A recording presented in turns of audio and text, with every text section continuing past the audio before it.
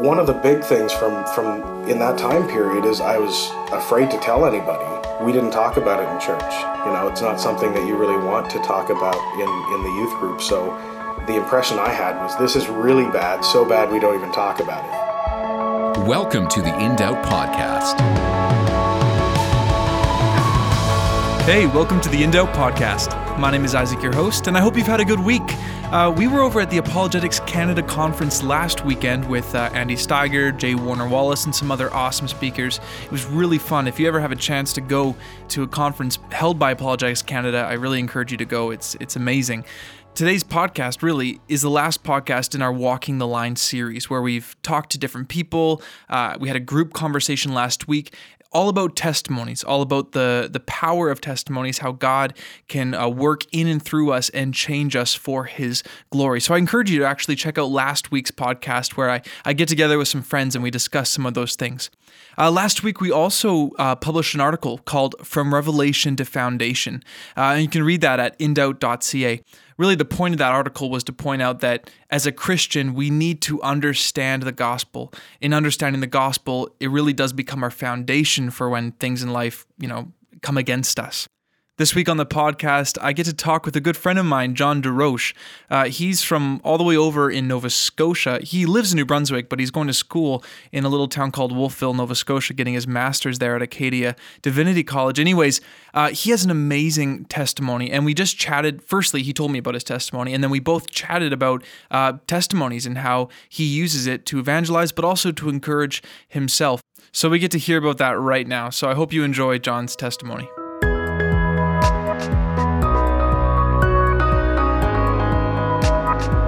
Hey, I'm here over Skype with my friend of mine named John DesRoches. We went to Bible college together. When was that? 2011? I started 2011. 2011, right. I led a life group, and he was in my life group for like 1 or 2 sessions, and then he turned out to be this like super mature guy. So the leader of life groups was like, no, you should lead one by yourself, right? And then you kind of left my group to lead another group, which is totally fine. Exactly. It's because I'm older. It's because you're older. It's not maturity, it's just because I'm old. Just because you're older. That's right. That's true. And we've been friends ever since. You graduated when from Pacific Life? Just last spring. Last spring, right. 2015. And then you moved back to New Brunswick. New Brunswick. I'm in Nova Scotia right now. You're in Nova Scotia right now. So tell us what you've been up to since Bible college. After Bible college, I applied to various seminaries so I could do a master's degree. And I ended up here in Wolfville, Nova Scotia at Acadia Divinity College, part of Acadia University. So I'm in my first year of my master's program here. That's good. Well, John's here with me, and we're going to talk about testimonies because we're in our series called Walking the Line. Firstly, we're going to listen to John's testimony. He's going to share it a little bit, and then we're going to get into how we sort of use testimonies and how God uses our testimonies in life and how He uses them to reach other people and ultimately bring others to be saved by Jesus. So let's start with your testimony, John. Why don't you just share with us what God has brought you through? Sure, absolutely. I like how you word that too. How the focus being on God. For me, I was born into a Christian home. I remember being baptized when I was 5 years old. I kind of became the little child evangelist of the neighborhood. I'd go around and show them my picture Bible, all the kids, and be like, this is Jesus, you need to know Him. And then I'd drag them to church. And, that was good. I enjoyed it. I loved it. I always had a passion for ministry, obviously. Also, when I was 5, my mother started her own business, and my father worked most of the time on the road. Mm-hmm. And the same year, my brother, my half-brother, who was 16, came to live with us, but he had been in an abusive home with his father, so he brought some of that with him, not so much physical abuse, but mainly like verbal abuse. And so we had just moved to a new neighborhood as well. So at 5 years old with all these other things going on, the good of, being baptized and being the little child evangelist, my mother became very busy. My half-brother had a learning disability, so Mom had to spend a lot of time with him. Mm-hmm. So I missed out on a little bit of her time. And then his emotional abuse, and then also there was a neighbor who began to sexually abuse me over a period of about 2 years. Wow. So with my mother being extremely busy, my brother filled the role a lot of the times of, making making dinner, and we ate a lot of Kraft dinner and like shake and bake chicken. I still hate shake and bake chicken. Despise it. To this day.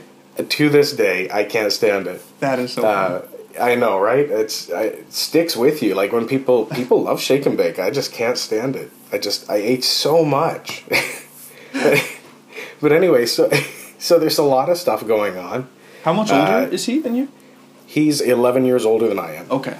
And he has a twin brother who didn't really spend a lot of time around the house. He came on, I think, one night a week because he was in cadets. Okay. In the same city where we lived. Okay. The one really positive thing I remember, though, was, God and church. And I remember thinking, when I think back to my childhood, I was a relatively happy child, even with all this stuff going on. We moved to a new neighborhood when I was 10 years old. Mm-hmm. And when we moved there, the new neighborhood kids basically said, "We don't like you because you moved into the house where our friend lived." Oh. So there was like a rejection going on. So I started to isolate myself, spent most of my time in my room. But God's faithful and brought me into community at a new church. I started attending Smythe Street Cathedral, and I got very involved in ministry and in the community there. So I was there 6 days a week, I would say, and probably 8 times a week. Oh my goodness! Like twice on Sunday, twice on like Tuesdays. I loved it. I was doing everything. So that was my life for, from I would say 12 to 16, mm-hmm. And I was kind of, I guess, the golden child in the youth group. The one that they expected to grow up and be a pastor. Exactly. I mean, in the end, they were right, but there was a bumpy road to get there.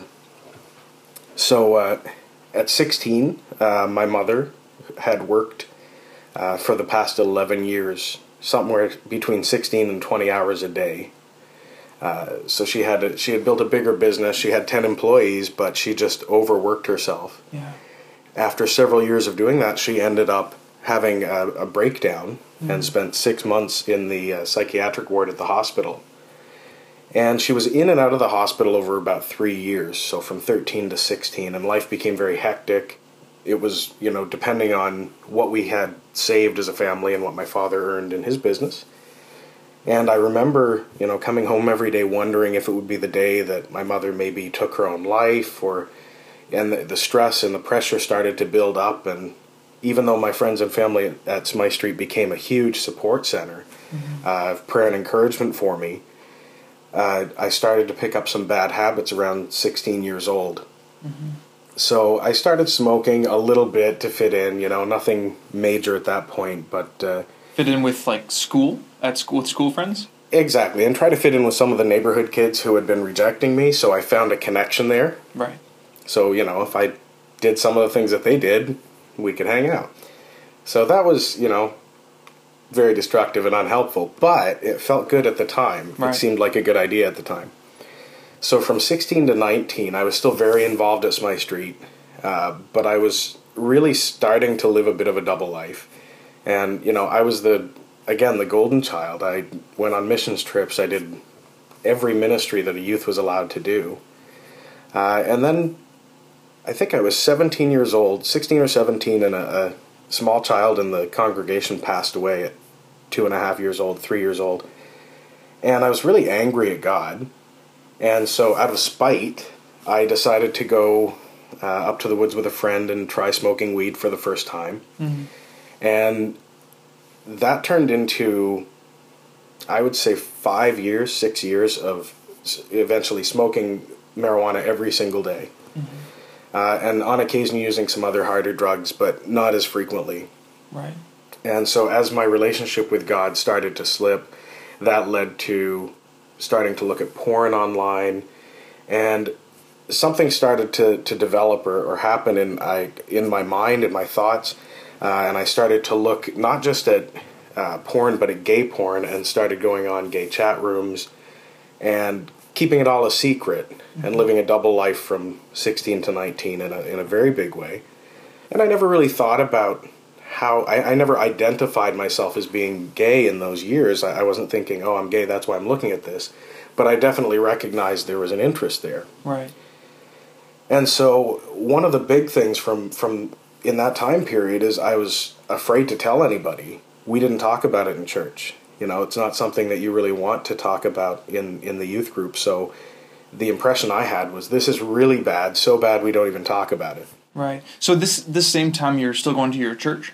I was still going to the church, Okay. 6 days a week, still trying to keep up the good appearances. Okay. And that turned into a big mess in the youth group where we would cover for one another and, hide each other's secrets. And I became kind of the ringleader of that because God gave me a gift of leadership, but I used it poorly in those years.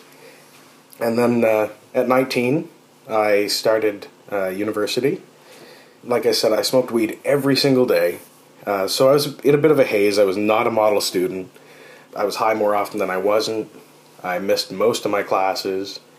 One night I was outside having a smoke and I bumped into a friend and he was like, hey, come check out this meeting in the basement of the school. Mm-hmm. And it was the Gay and Lesbian Student Alliance. And I wanted to see what was going on, so I went to walk by the door, mm-hmm. and he saw me and he's like, John, come in. And next thing I knew, I was thrown into a different community, not the church community, but this other community that appeared to be very loving and accepting and welcoming as well. Right.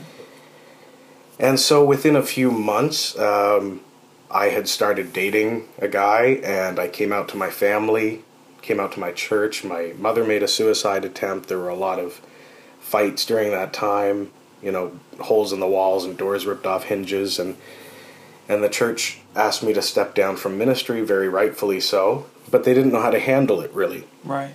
And a couple of my brothers, I have three half-brothers, two of them asked me that I not be around their kids, didn't want me around their home.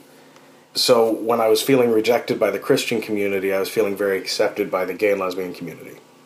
And so that sent me on a 7-year trip, I guess, in that world, in that life.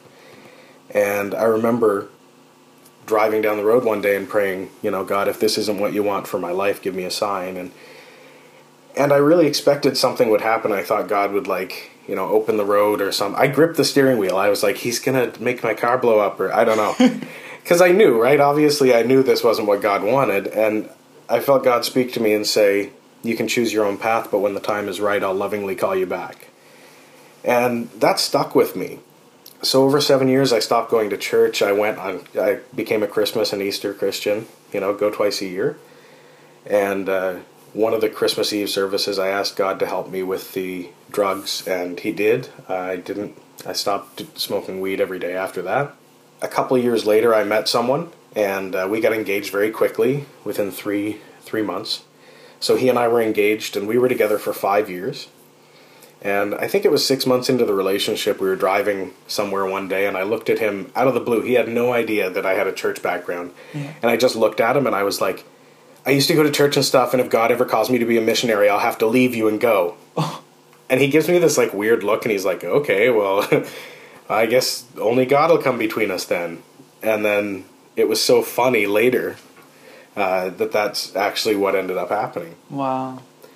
So we lived together for 5 years, 6 years, I guess, total, in a relationship for 5. Mm-hmm. And we built a life together. We had, cars and homes and pets and the joint bank account and the travel plans and the wedding plans and all that. And I thought I felt loved and accepted, but there was always something missing, which was God. And I knew it was God. I would secretly pray. I would go and listen to worship music at night, after he went to bed. I'd sneak into my office and put in earbuds and be like, I'm just going to listen to some worship music.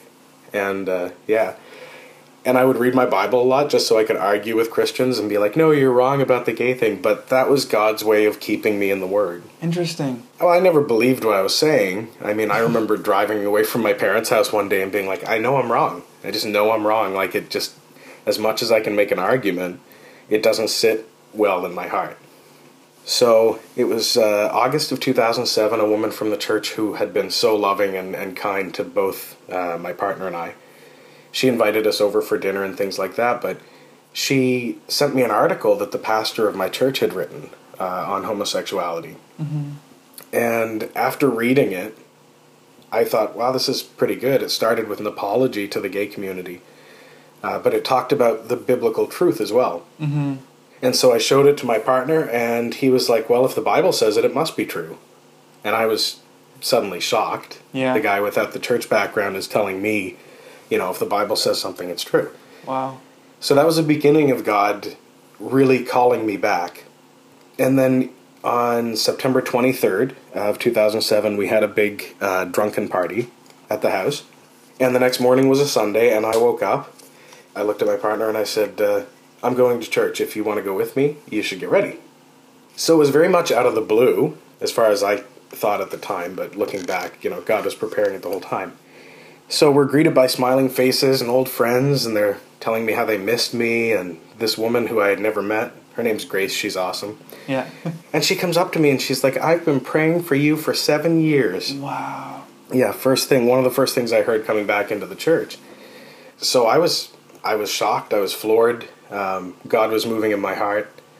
And after the worship service, Linda Beebe, the woman who had sent me the article, who had been so kind to us, got up to give a prophetic word. And as she was being handed the microphone, God spoke to me and said, okay, it's time. And I knew what that meant. I knew that meant it was time to give my life back to God. I hadn't really thought about everything that would entail. That hit me as I, went outside and got in my car, and I was like, oh no, all this has to go. So a few weeks after, driving home, my partner looked at me and I looked at him and I said, do you know what it means that I've come back to God and I'm going to serve him? And he said, well, yeah, it probably means we can't be together. And that was one of the hardest days. We drove home and cried. It was like carrying around a weight for months after that, just this feeling of loss. And one night while praying, I decided we had to sell the house, go our separate ways, and again, that was another hard night. And for about 1.5 years, there was I slipped into a depression, and it was very difficult. And I ended up losing the house and the car, and because all the debt was in my name, I had to go through a bankruptcy. And so there was so much going on, but what I had gained was God, a relationship with God. And it's amazing, even in all the loss of the relationship and the home and the vehicle and, credit, all the things that I had valued so much. My business failed in those years. I had God. I had the one thing that was better than any of those things, and it just seemed like no matter how bad it got, it couldn't get bad enough to give up. So the song that kind of became my mantra, old hymn, was I have decided to follow Jesus, no turning back, no turning back. And I would sing that to myself on occasion when when things were awful. Those years were difficult. At 29, I felt God asking me to go back to Bible college. It's something I had wanted to do since I was 13. But I knew I couldn't get student loans because I had a bankruptcy. And I was kind of trying to avoid it a bit because I was like, I had a really good paying job finally. Right. And I was like, no, God, I'm pretty sure you don't want me to go to Bible college. Trust me, they don't make a lot of money. So I tried to get around it. I was like, fine, I'll apply. They'll turn me down. And they did. They rejected my student loan application, but then they had this list of conditions. It's like, if you meet any one of these, you can appeal. And I met all 5 of the conditions. I was like, shoot. Dang it. Yeah, and I applied to Bible college, and I was like, I know how to get out of this. I'll just be honest on my application, right? So I checked everything, right? Have you ever, right? The list is long. It's like, have you ever done drugs, smoked, pornography, homosexuality, everything. I'm like, check, right? I'm like, I still smoke. I'm like writing notes in, I still smoke. Anyway, I thought that would get me out of it, but Dennis Hickson, who at the time was the vice president of PLBC, called me. And the first words out of his mouth were, can I just tell you how refreshing it is to have an honest application? Wow. And I was so mad. I thought that would get me out of it. Yeah. Right? I thought that would be my escape. So went to PLBC. I was there for 4 years, and I'm here now. And I think the biggest thing throughout my entire testimony is how faithful God has been. So He's restored my relationship with my brother. He's restored my relationship with my mother and my father. He's currently working at bringing our family back together. It had been so fractured after all the years of turmoil. He's restored relationships with people at the church who had hurt me. He's helped me to forgive them. He was faithful and called me back. He sustained me in the hard times. He gave me the strength I needed. He supported me. He's made the path clear. God has done so much to bring me through everything, and all to this, this one point that I have God and relationship with God, that even though there's been a lot of loss, you can't compare the two. I mean, Paul talks about it. He says, I count it all as rubbish, garbage, or, various other descriptive words. And that's what it was. That's all those things in my life had no value. At one of the hardest moments in my life, I remember, collapsing on the floor in tears and looking around at the life I had built. And I had a lot of nice things and a nice home, but they couldn't comfort me. They couldn't help me. They couldn't bring me any joy or peace. That only came from God. So it's been a process of learning that God is sufficient, that God is enough, and that He's faithful. More than anything, God is faithful. Yeah, so I guess that's my story. Yeah, thanks. No problem. So can you speak into a little bit about how, and you're kind of talking about it, but the fact that, God has restored things in your life, but He still is restoring currently. I think a lot of people, when they share their testimony, it's like, they're like, I'm fine now. Like, I shared my testimony, but now it's all good. But that's not true, obviously, right? Exactly. None of us are perfect yet. I'm not perfect yet. And because I'm always being changed by the grace of God, by the power of the Holy Spirit, I'm always being changed more and more into the image of Christ, into the likeness of Christ, so that I can be a light in the world, so that I can shine the light of Christ in the world. It's a process that just continues. Right. And I think the greatest part about our testimony is that God is continuing to work in us, even though we're imperfect. And absolutely, I think you hit the nail on the head. Like, a lot of the time when we talk or share a testimony, we really want to say, like, I'm good now. Like, yeah. I'm pretty much Jesus now. Yeah. Like, no issues in my life, right? Yeah. But that robs our testimony of its power. Exactly. In the life of anybody who's struggling. Because faithfulness to God isn't about perfection. It's about repentance. And it's about being carried by God and God's faithfulness. I remember one day I was going through a really rough period, and one of the guys that was in my small group looked at me in the parking lot of the church, and he said, "Have you ever stopped to look back at where God has brought you from?" And in the middle of this struggle, like, I was just having a hard time struggling with sin, and, as we often do. Oh, of course. Every day. I had never thought to look back and see where has God brought me from. So that day was a big day for me to look back and say, you know what, God is working in my life and has brought me this far and will continue. What does that look like if someone were to hear, stop where you are and think back at what God, what does that mean for someone to do?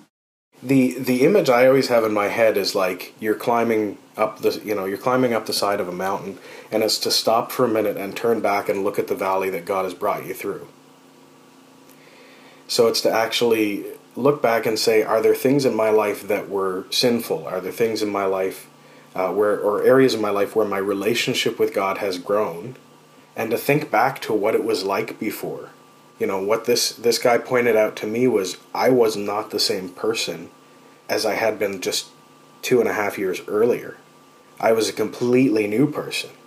And God had done a huge transformative work in my life and in my heart. And so it's to look back and recognize God is working and has changed me and will continue to do so because He's always faithful. And as far as encouraging other people, a lot of it is just, I have been able to encourage other people, but a lot of that encouragement is to be honest with people and say, I still struggle. Yeah. Day by day, it could be a different thing. It could be anger today and sexuality tomorrow and bitterness or whatever, but I still struggle. But at the end of my life, when my life is done, I have a future hope and a joy that I'll see Christ face to face, and that He will say, well done, my good and faithful servant. And that is often the most encouraging thing I've had the privilege of sharing with other people is, this won't be easy, but it will be worth it. Yeah, that's so because, good. I don't think the Bible teaches us that, Jesus just makes life easy. Right. In fact, it talks a lot about suffering. I think it teaches the opposite, right? Yeah, more so suffering, yeah. Exactly. It's going to be hard, but it's going to be worth it. More than anything else could be worth it. Yeah, that's good. And then it sort of puts the testimony not on yourself, but it puts it more on the hope of glory at the end of time, which is what we need to be focusing on throughout our lives as well. Absolutely. Okay, well, hey, you know what, John? That was amazing. Thank you so much for sharing your testimony and then just talking about how we use our testimonies in everyday life to encourage us, but also God does use it to really save others, to catch the souls of other men. So that's important. So thank you so much, John. Thank you for the opportunity.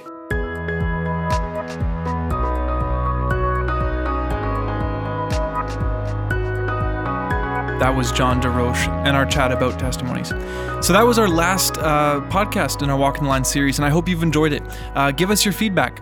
Well, that wraps up the In Doubt podcast show. To find out more about In Doubt and to listen to more podcasts, visit indoubt.ca. Find us on Facebook, Instagram, Twitter. We want to hear from you. If you have any stories, comments, or whatever you want to share with us, let us know. That being said, I'm Isaac, and this is the In Doubt podcast.